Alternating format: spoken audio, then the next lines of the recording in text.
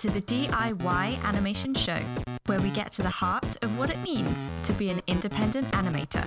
I'm Lauren Morse. And I'm Jessica Doll. Together with our guests, we'll explore tips, tricks, the psychological, the fundamental, And above all, how to make whatever you can with whatever you've got. from the keys to the breakdowns and everything in between. The timing's right to do it yourself. Let's get rolling!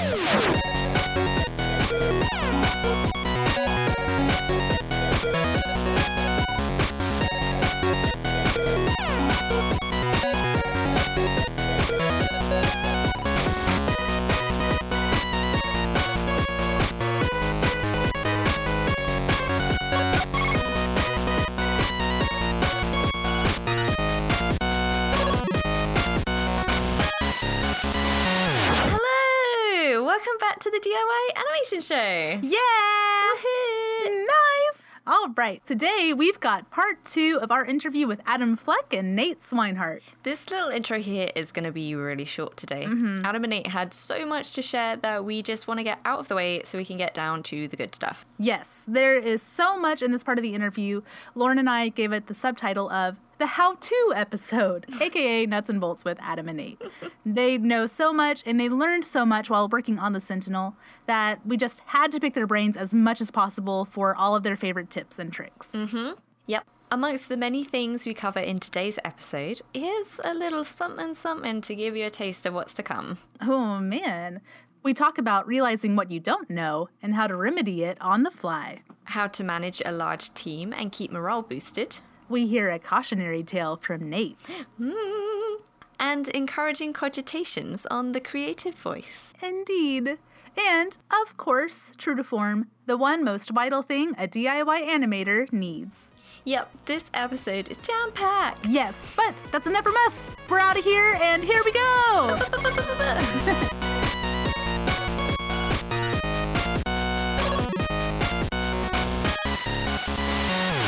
From what we've seen, we get a real feeling that you guys know what you want to say and how you want to say it through your work. That you've got a real strong sense of your own creative voices. Yeah, can we talk about that? How do you guys feel about the topic of finding your voice? It's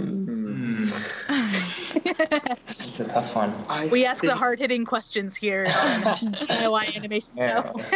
Do you want to start, Adam? Yeah, I guess to me, it's important to figure out what your personal struggles are. I think that's important to bring out in your work because that's what makes it personal. So much as like your personal experiences, say like for Nate living in Alaska, or for me, I did like tree work for 7 years of my life. Things like that and what kind of effect it's had on you. I think part of it is you can't force your own, voice. It has to come naturally. But I guess to me, I do a lot of thinking on just what are the things I wish I could change, what are the things that really affect me. And those are the kind of themes that I like to explore in my work because that's what makes it personal to me. To add to that, I think that in finding your own voice, I think it's twofold. I think one is actually making things, I think outside of just the Sentinel, I think, which is this huge overarching project, things like if you're a writer, like writing really short stories, if you're an artist, just like doing quick pieces or seeing what kind of animation you gravitate towards that you like to do or you find your voice a lot of times by doing stuff and then looking at it and be like, oh, I didn't necessarily like set out to do something like this, but I kind of did. I think that a lot of my work, I'll set off to draw something. I'll be like, I have this great idea. And then I'll draw it and I'll look at it and I'll be like, well, this turned out like a lot more sad than I was like intending for it to be. And it sounds kind of funny, but that like happens to me a lot.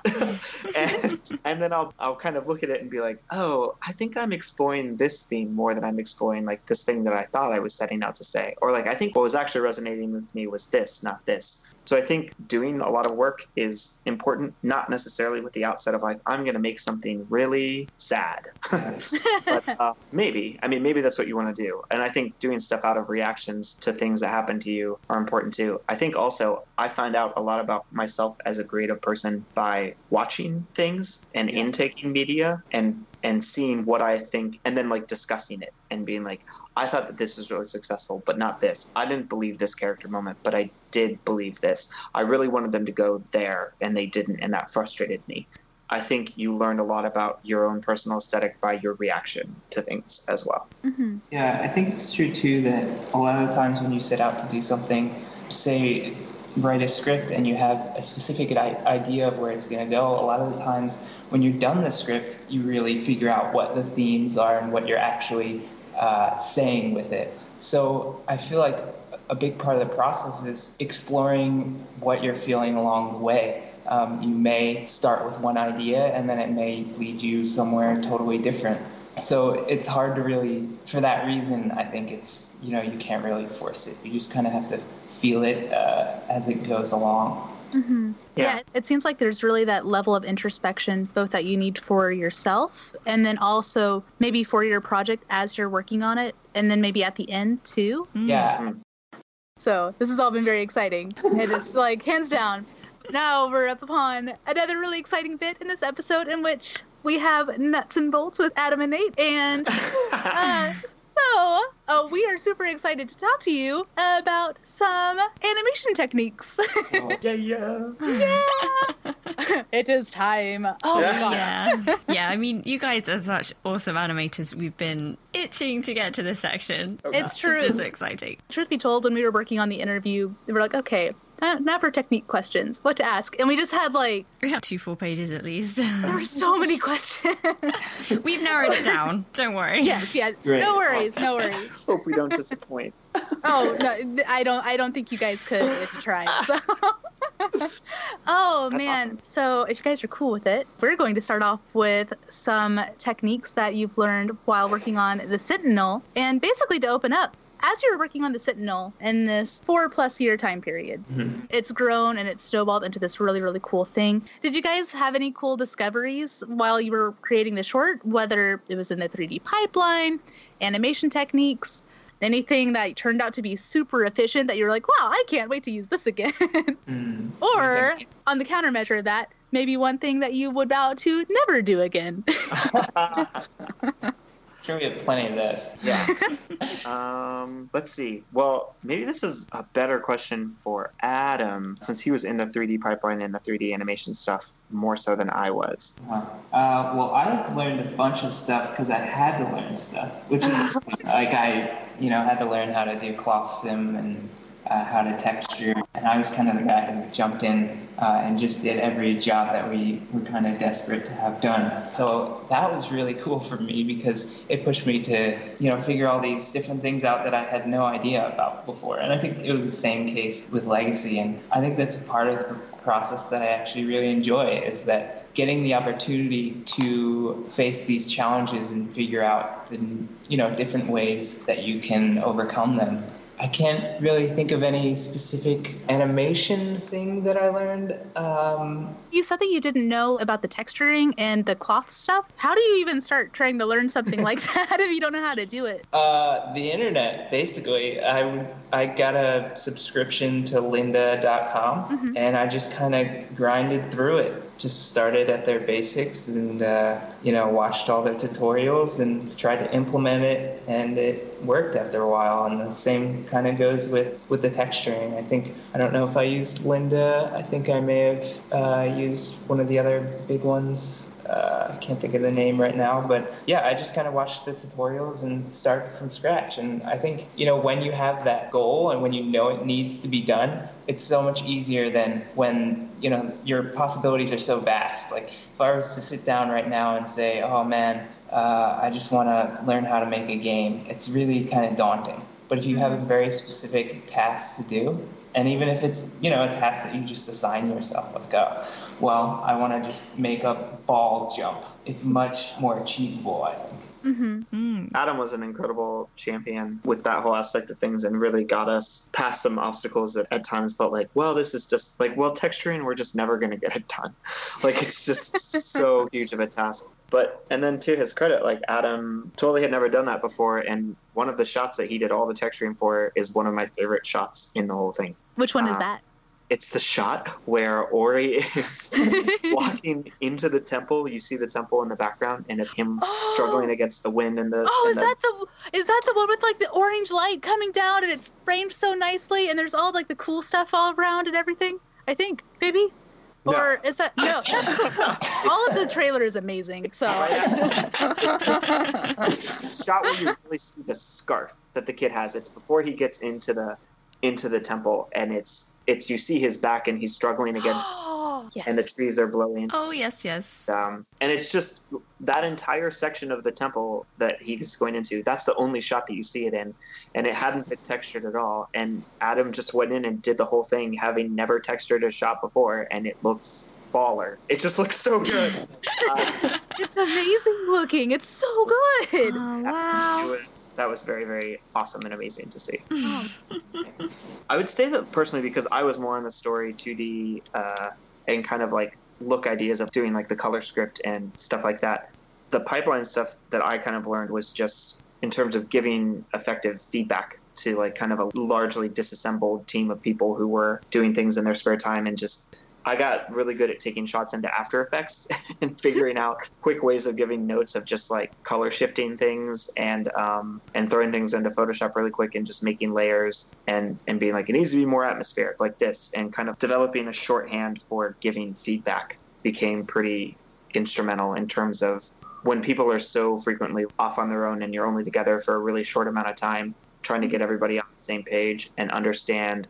You know, maybe not everybody was there for a meeting where you talked about, oh, now the color, like the light's going to be more purple than it was before. So you have to like get people up to speed really quickly and give out feedback, which is clear, is a bigger obstacle than you kind of might think. And I think also when you're working with another director, making sure that both of you are on the same page is also instrumental and in each other's corners about things, because giving mixed messages to a crew is not good to do.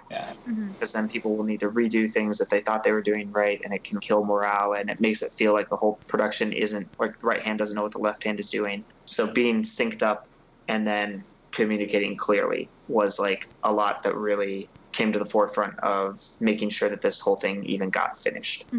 Yeah, you know what? Now that you say that, I think the biggest thing was just figuring out how to manage a project of that size motivationally with the team and keep the ball rolling.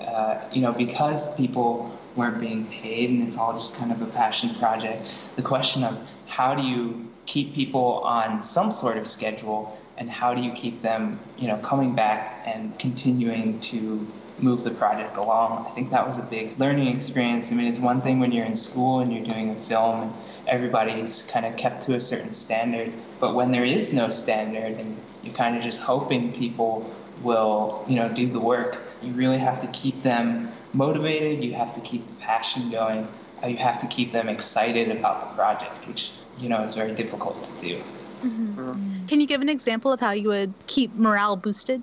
Yeah, we would try and do get-togethers, as many as we could. Aww. Do various things with the team, like we went bowling, we went golfing. Oh, that's so good. Yeah, we went on a hike. Yeah. Oh my gosh. Yeah. And I think those things, anything really to make everybody feel like they're not just, working on this project and that's it. Make it feel like a community. Even just taking the time in our weekly meetings to, just see how everybody's doing, and just, I think is really important because it makes it more than just, the project, just being a worker bee, Yeah, we made the effort to have weekly meetings with everyone together, as opposed to necessarily like just giving feedback through email or something like that, but doing it as a group so that everybody was on the same page about what was happening and what the kind of consensus was on like style and look and stuff like that. Also to have that sense of culture and community, and also like to help people see what other people were doing and also contribute to that, like, hey, oh, you're having this problem with the program, well, you can do this, and it'll like people were able to like talk shop a little bit. And it was a tricky thing to do because we had people in multiple time zones and countries all trying to get together, and it would be really easy to just say, hey, just send us our shot and we'll give you feedback like through email or video or whatever. But we made like a really conscious effort to have these group meetings of like the different departments and make sure that everybody kind of knew each other and everybody was kind of, there was a consistent meeting time that people could schedule around And it both like created culture and also created like a vague sense of accountability for what people were doing. When you see all these other people doing it too, you're more inclined to kind of push yourself and stuff like that. Yeah, that's definitely entirely the case. I think we definitely found that as soon as the train kind of stops moving, one part of the process becomes less motivated and sees that, these people aren't doing the work and they may have to wait for their part to come through. And so then they get a little slower. So making sure that everyone's seeing that the people around them are really putting in the effort, I think is intrinsically very motivating. Mm-hmm. Yeah, hands down. You see them working on stuff and you're like, I want to work on stuff too. They're making really cool things. Yeah. Oh, that's good. That's super cool. As I was watching the Sentinel trailer for the first time, one of the things I noticed was that it's in extreme widescreen, which is super duper cool. And I've been dying to ask you, what was the inspiration for going with super wide? Oh, man. Well, I always wanted to do super wide, even back to our old film. But Nate was like, oh, we can't do super wide on Legacy. It's a vertical film about flying. I was like, oh, are you sure? I remember that discussion. Wow. Because I just there feel was like a trend at SCAD when we were there that just like the super widescreen thing was really in. And everyone was like, no one's doing it, we should do it. And my thesis film, Rain Dance, it was in the super widescreen. I don't think it was as widescreen as Sentinel is. But I remember at the end of it being like, it's cool, it gives a big, vast cinematic look, but it's not always the best thing for action. And it depends on what's happening in your film. Mm-hmm. And when I was storyboarding Legacy and we started it in the super widescreen, I was like, this is not going to work. You get no sense of height with this wide of a screen. And these compositions that are supposed to be really precarious and dangerous and flying just don't read. Wow. But the Sentinel was a very different story because it is about this vast land and this journey that these characters are going to go on and this epic scale, and that widescreen just like it just lended itself to the world that we were talking about. Yeah, totally. Oh, that's super, super cool. Yeah, it sits really well. Like you say, super wide is really cinematic. Yeah. Oh, I'm such a big fan. Because usually you only see it in sci-fi films or like really epic adventures. Yeah. So it fits so well. Yeah. It's engrossing. Yeah. It's all about kind of being totally immersed in the world, and so you need a world that's going to lend itself to that to that kind of spectacle, which just was exactly what we were trying to do with the Sentinel. So it felt like the right decision to make. Yeah. No, that is wonderful. Oh, curiosity satisfied in the best way. On the subject of scale, the depth and everything feels so immense. How did you guys do that? That's amazing. I think a lot of it is in the lens choices. Using really wide lenses in some of the spaces helped achieve that scale, as well as just having a lot of things on different planes, seeing, way far out stuff and, the blurred objects in the foreground as well as the midground. You kind of get that sense as soon as you start to populate the environment with all these different, levels of depth. Mm-hmm. Kind of texturing it that way with, is it kind of like seeing how far what the eye can catch onto as it recedes further back into space or up in space, maybe? Yeah, I think so. Like when we initially did the previs, we were a little bit worried because some of the spaces, which were just, very basic shapes of the temple and the environment, it felt like it wasn't big enough. But as soon as we started to populate the space with the tiny blades of grass and, the rocks, as well as some of the larger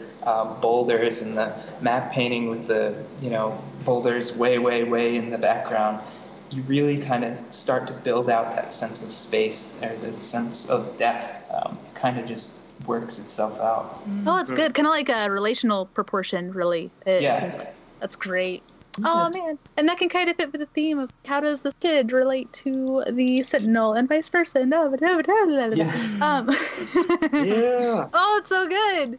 And just kind of, and again, along that line, the concept art and all the 2D drawings for the Sentinel are so appealing and beautiful. And again, you can see the strength of those drawings translated into the strength of this beautiful trailer. What do you guys feel is the key for translating 2D design into really appealing CG like you've done? I mean,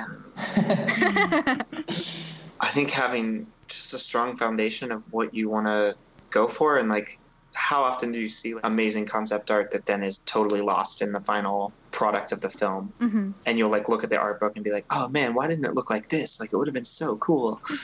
And I think that we just really oriented ourselves on the importance of showcasing the world. And so whatever, like, that was always the end game, was like, make this look beautiful and like kind of scary, kind of broken, kind of evoke this feeling with this world. And I think all of our decisions about building the environment and all of that stuff like went to that specific focus. And I don't know that I can speak necessarily like nuts and bolts of what really made us like achieve that, but that sounds pretty nuts and bolts to me and all. Oh yeah.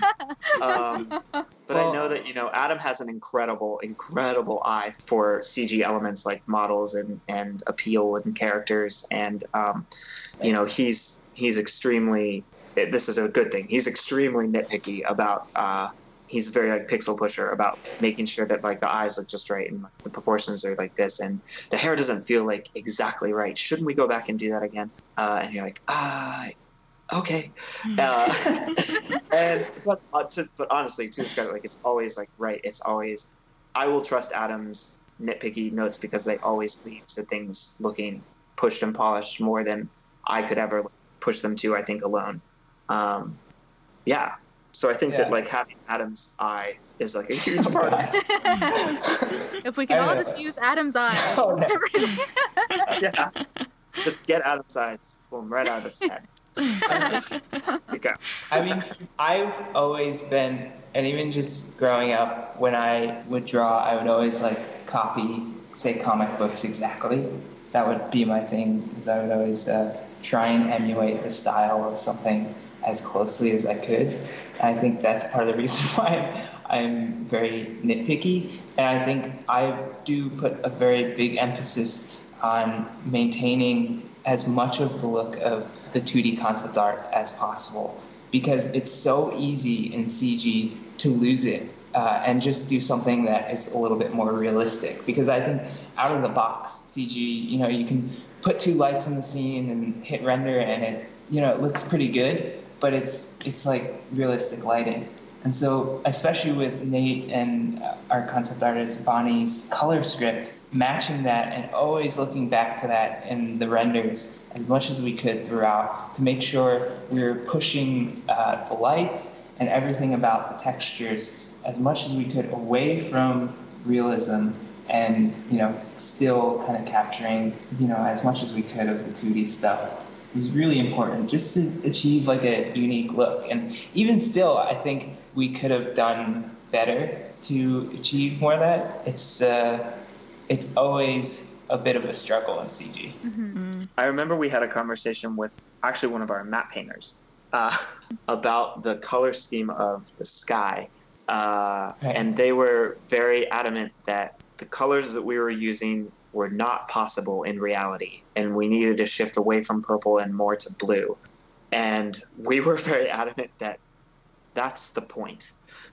Like, that it's like it is meant to be different and alien and to feel like not quite natural. We wanted to just to portray this world that like had hit this cataclysm and had kind of been broken and fallen apart, and it needed to feel like familiar but also very otherworldly too. And I think if we weren't dead set on that decision about what we wanted to convey, it would have been easy to be like, oh, well, this is what happens in nature. Okay, well, we need to evoke that, so let's do it. But I think in the end, we were able to create something that was a little more, just pushed in a way that has its own feel to it. And just kind of knowing from the get-go that you're like dedicated to achieving that, that's your aim. It helps you make those decisions along the way.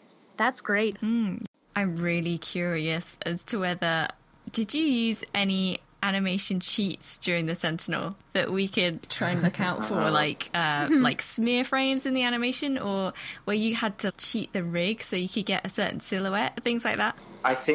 I'm not sure if this is true. It was true for a while, but I think we might have fixed it. But the final shot of the trailer, where the Sentinel is leaning down into frame with you, where it says the rack focus to see his face, as he says, like, "Is it time?"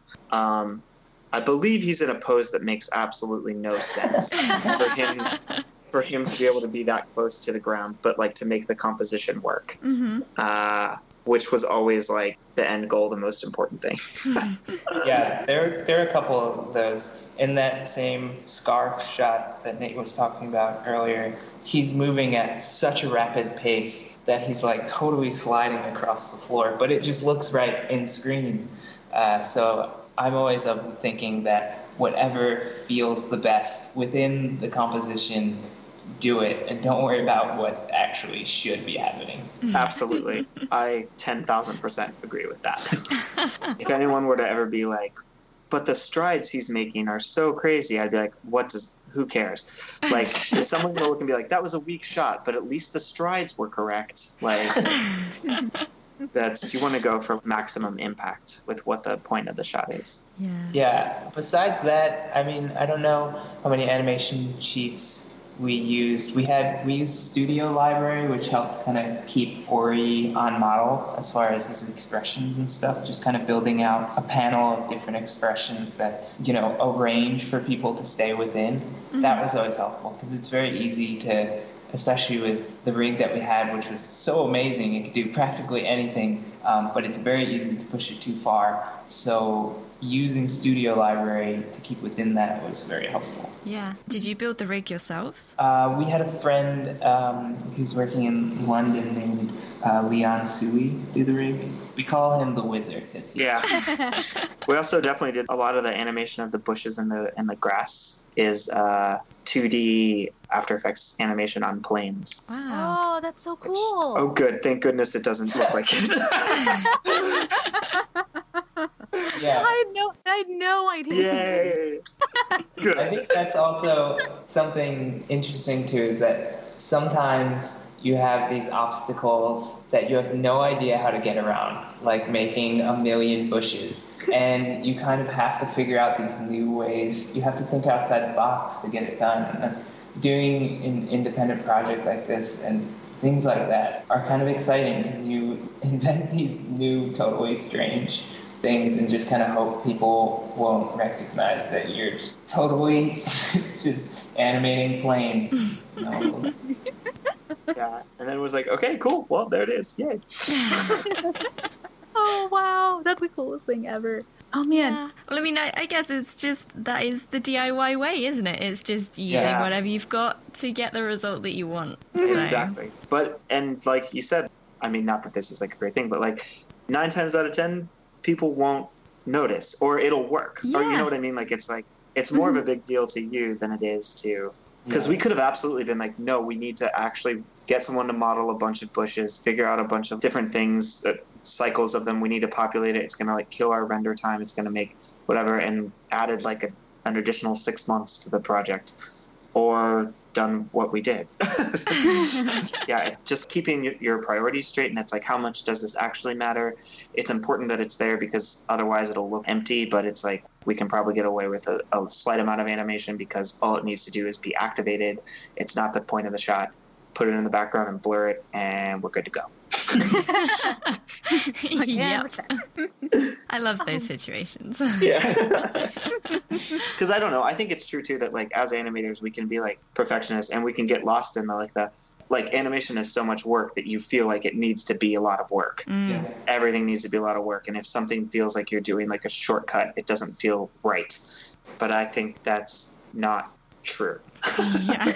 I think that it is absolutely okay to do that. And in fact, it serves you really well and lets you do grander things and put your effort towards the things that are more important. Oh, yes. That is so true. Yeah, I wholeheartedly agree with that. I am all for taking shortcuts wherever you can. Absolutely. Yeah, absolutely. And just not stressing about it. Yeah, because it's a trap to feel like This is a funny cautionary story. When I was in school for animation, I remember a Gorillaz video came out or something, or we were watching a Gorillaz video, and I thought that it was super awesome, and I showed it to my friend, and I was like, isn't the animation so cool? And she was like, yeah, well, it's pretty limited animation. I don't know that it's that impressive. And I was like, well, it might be limited, but I think it still does what it's supposed to do, and it's really effective. And she said, yeah, I'm not surprised that you think that.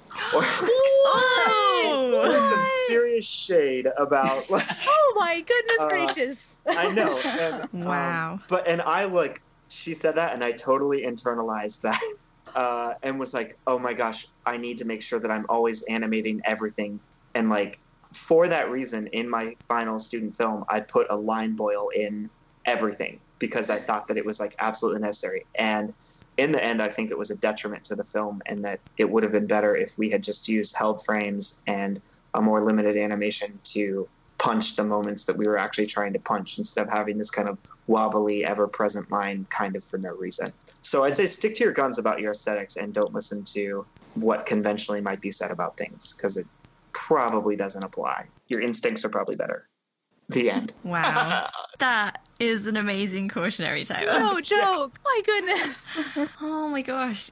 Oh, I really feel for past Nate and internalizing it. Like, oh no. But no. I think it's really easy to feel like we have to kill ourselves with what we're doing work-wise in order for it to like quote unquote count or be real animation. Yes. But I think that's total BS. I think that clear posing and motion that leads your eye and evoking a reaction that's the point. All the technique stuff in the middle there is just how you get there.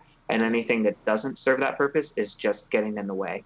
Yeah, for sure. Yeah. Well, I guess to round off this little nuts and bolts section, for each of you, what's your favorite thing or technique to use in animation right now? Whether it's related to the Sentinel or not. I am forever and ever a fan of the smear frame. Oh my gosh, me too. Me too. And I'm now like a smear frame snob, slightly, where I'm like, if I see a smear frame, I'll like go back and analyze it and be like, it's too long and close in the direction to like the like original pose. It should be more moved forward. The timing and spacing of smear frames, because when they are like perfect, they're unbelievable, but they can also be very clumsy. And so I'm ever in pursuit of the perfect smear frame. Yeah, I would agree, except in CG, which is always interesting and always a challenge to try and insert as much as you can of 2D into what you're doing, especially with like multiple arms and anything like that. Those are always my favorite things because it just kind of pushes the medium. Yeah, so it's fun. I find that fascinating. Yeah, that's super cool. It's great. To expand on that, is there anything you found that has gotten you a step closer to that perfect smear frame? I mean, I think a lot of realizing it's as much about what's happening on either end of the smear frame. I feel extremely dorky talking about this in these sentences. No, this is good. Yeah. We really want to hear about it because But I don't know about you, Jess, but I super love smear frames. I haven't really figured out how to do them yet. And to discover that there is such a thing as smear frame snobbery, I'm like, wow, I want to learn all I can. Me too. Because I think, like, in terms of, like, I mean, there's questions of, well, are you doing multiples or are you doing, like, just a long, wipey type smear? Are you changing up, like, the actual aesthetic? Are you using, like, blurrish lines if otherwise it's like cell shaded? Are you staying true to those like clean, clear shapes and like what best articulates that? And then it is true that I think in terms of like the anticipation and then the overshoot on either end, you have to really know what's going on with those before you can accurately make the most effective smear frame. And then push and pull. I will want to draw a smear frame that looks beautiful in and of its own right. and then I will like maybe tailor what's happening on either end to like justify it maybe like a bit more. But then of course you also want to like just stay true to the intent of like what it is you're animating. And so I would say probably like 7 times out of 10 I'll draw a smear frame and then go back and be like, it's not really warranted, and take it out and just resort to a normal drawing in between to get there. Yeah, I think to me, it's more about the feeling than anything. I could do like a crazy, cool looking smear frame, and then you play it back, and it's like, oh, well, that doesn't work even a little bit. Yeah. So, so you really just have to see how it fits in the scene when you play it back, and kind of, work with it as you go. Yeah. That's so cool. I really want to be a smear frame connoisseur now. You can. Just do it. You are one. Just having an appreciation for it makes you one. Oh, wow. Oh, dreams come true. Oh, today's the best day ever. It's true. Oh my goodness. Well, in that case, that brings us to our final question of the interview. Dun.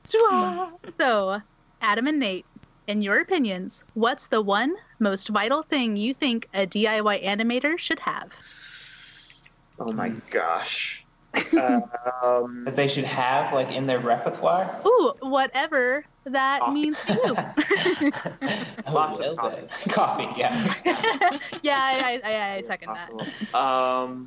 They should have goals, deadlines, structure. Yeah. Because even if you only have an hour a day, you can still utilize it as long as you kind of know what you're doing and what you're aiming for. But just the ability to like just do it, to just go for it and not second guess yourself. Leap before you look if you're a DIY. You love that saying, Nate. I do. I would say discipline.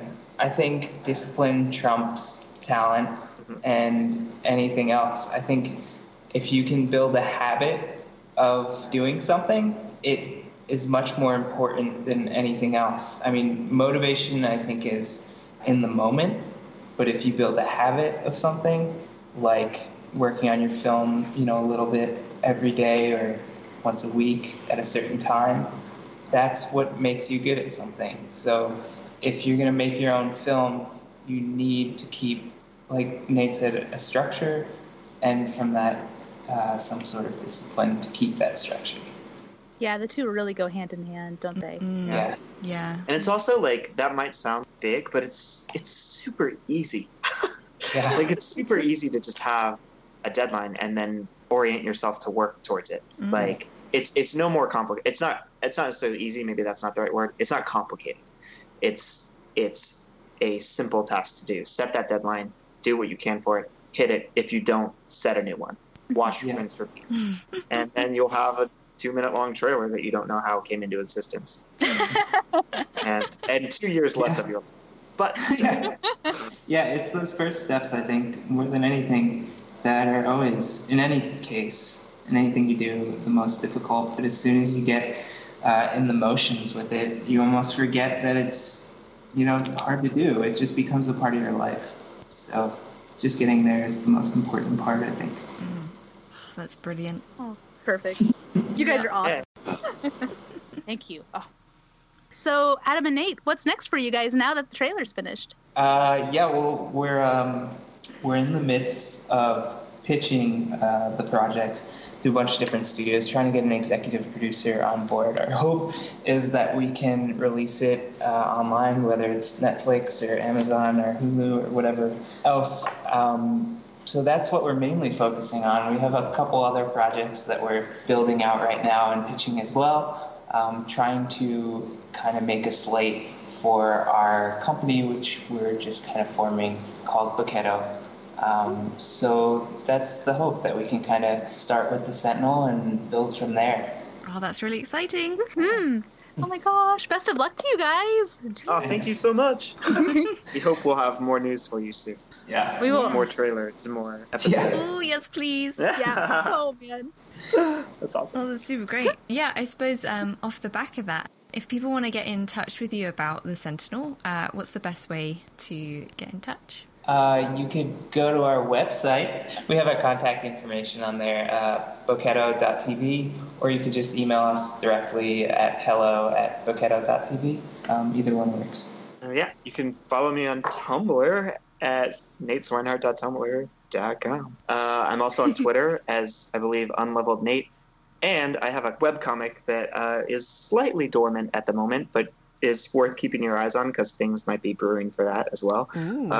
It's called Level. It's like a sci-fi crazy adventure type thing. Kind of funny, kind of dark, all that jazz. It's I've been doing it for like 15 years. Oh my goodness. It's just really crazy. But you can find it at levelthecomic.com. Nice. And it's also linked on our website as well. Yes. Perfect. And we'll also have all of the links posted in the show notes for this episode, too. Yeah. Adam, did you have any personal links you wanted to share? I'm good. That's cool. Just email me at the other email, and we can talk, become friends. Perfect. Amazing. That's great. Cool. Well, I believe that wraps it up for our interview. Adam, Nate, you guys are such a pleasure to talk with. This has been so much fun. Thank you both so much for being here. Jess and No Lauren, problem. thank you. It's our pleasure. Yeah, it's been such a great time. Yeah. Fun to talk shop. Oh, Yeah. yeah. Oh my gosh. Super good fun. I will also never look at a smear frame the same again. Yes, my work here is done.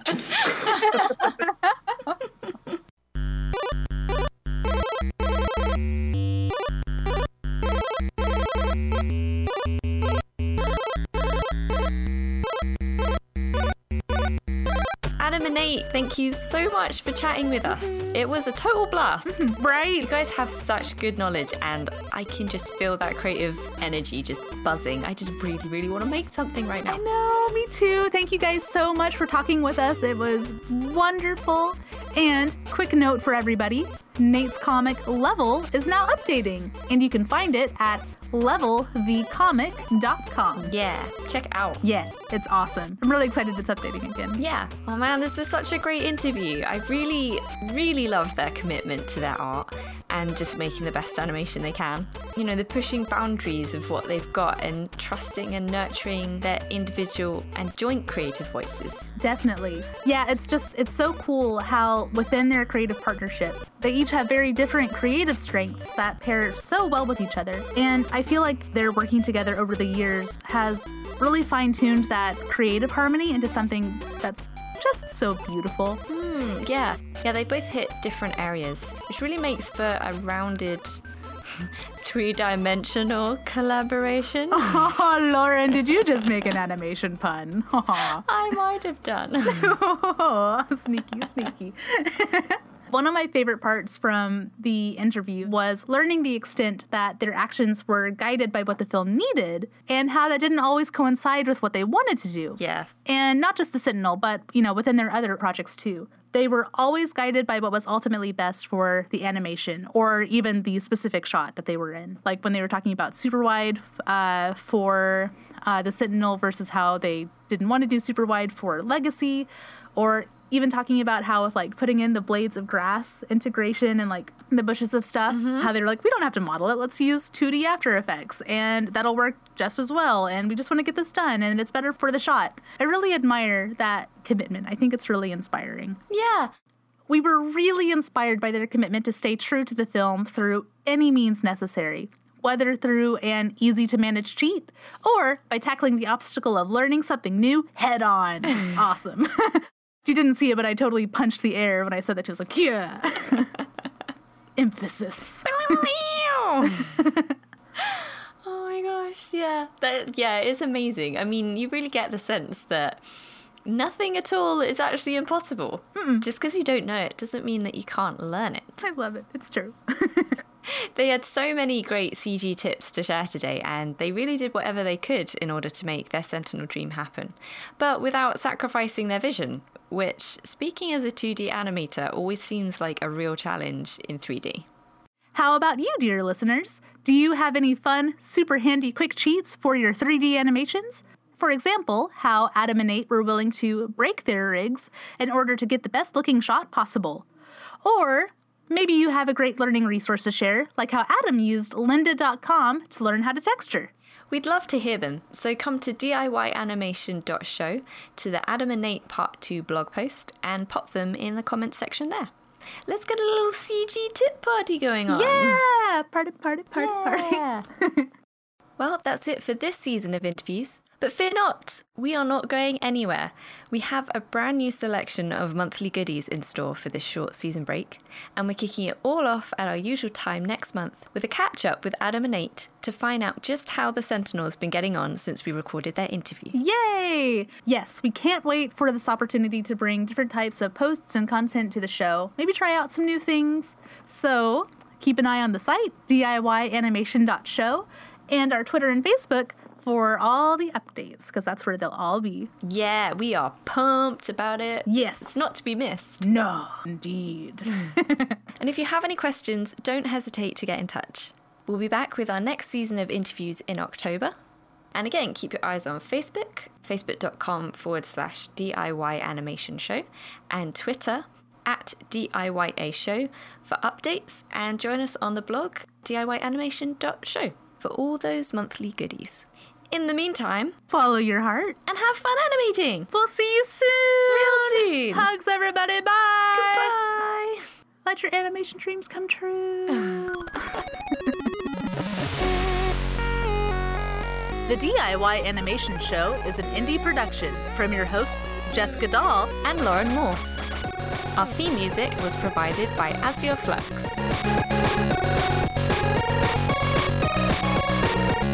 Subscribe at DIYanimation.show.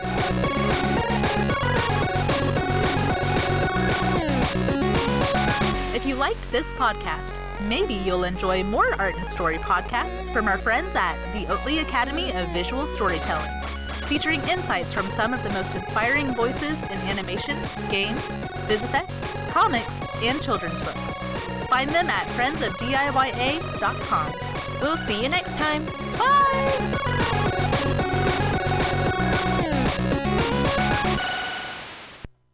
Okay, so if 2D and 3D were characters and they had to fight a dragon, how would they work together to defeat the dragon? Let's see. I guess it would depend on the dragon. Ooh. Is the dragon 2D or 3D? Because excellent question. Well, I guess it works either way. But if the dragon is 2D, I think that 2D would start off the fight. And probably maybe would win for a bit, but then the dragon would maybe start getting the upper hand, and then 2D would tap out and bring in 3D, who would bring a whole new dimension. To this flat dragon who couldn't do what the 3D could do and move around and use very naturalistic camera moves. I can't anticipate these movements. And depth of field. Yeah, they would just go really close into the foreground so that the background would just completely blur out and destroy the dragon that way. I'm just going to leave it at that. That's beautiful. We got a game plan. Yeah, I have a whole other scenario for 2D winning, but we'll save that for the next one. Ooh, sounds good. To be continued. Wow.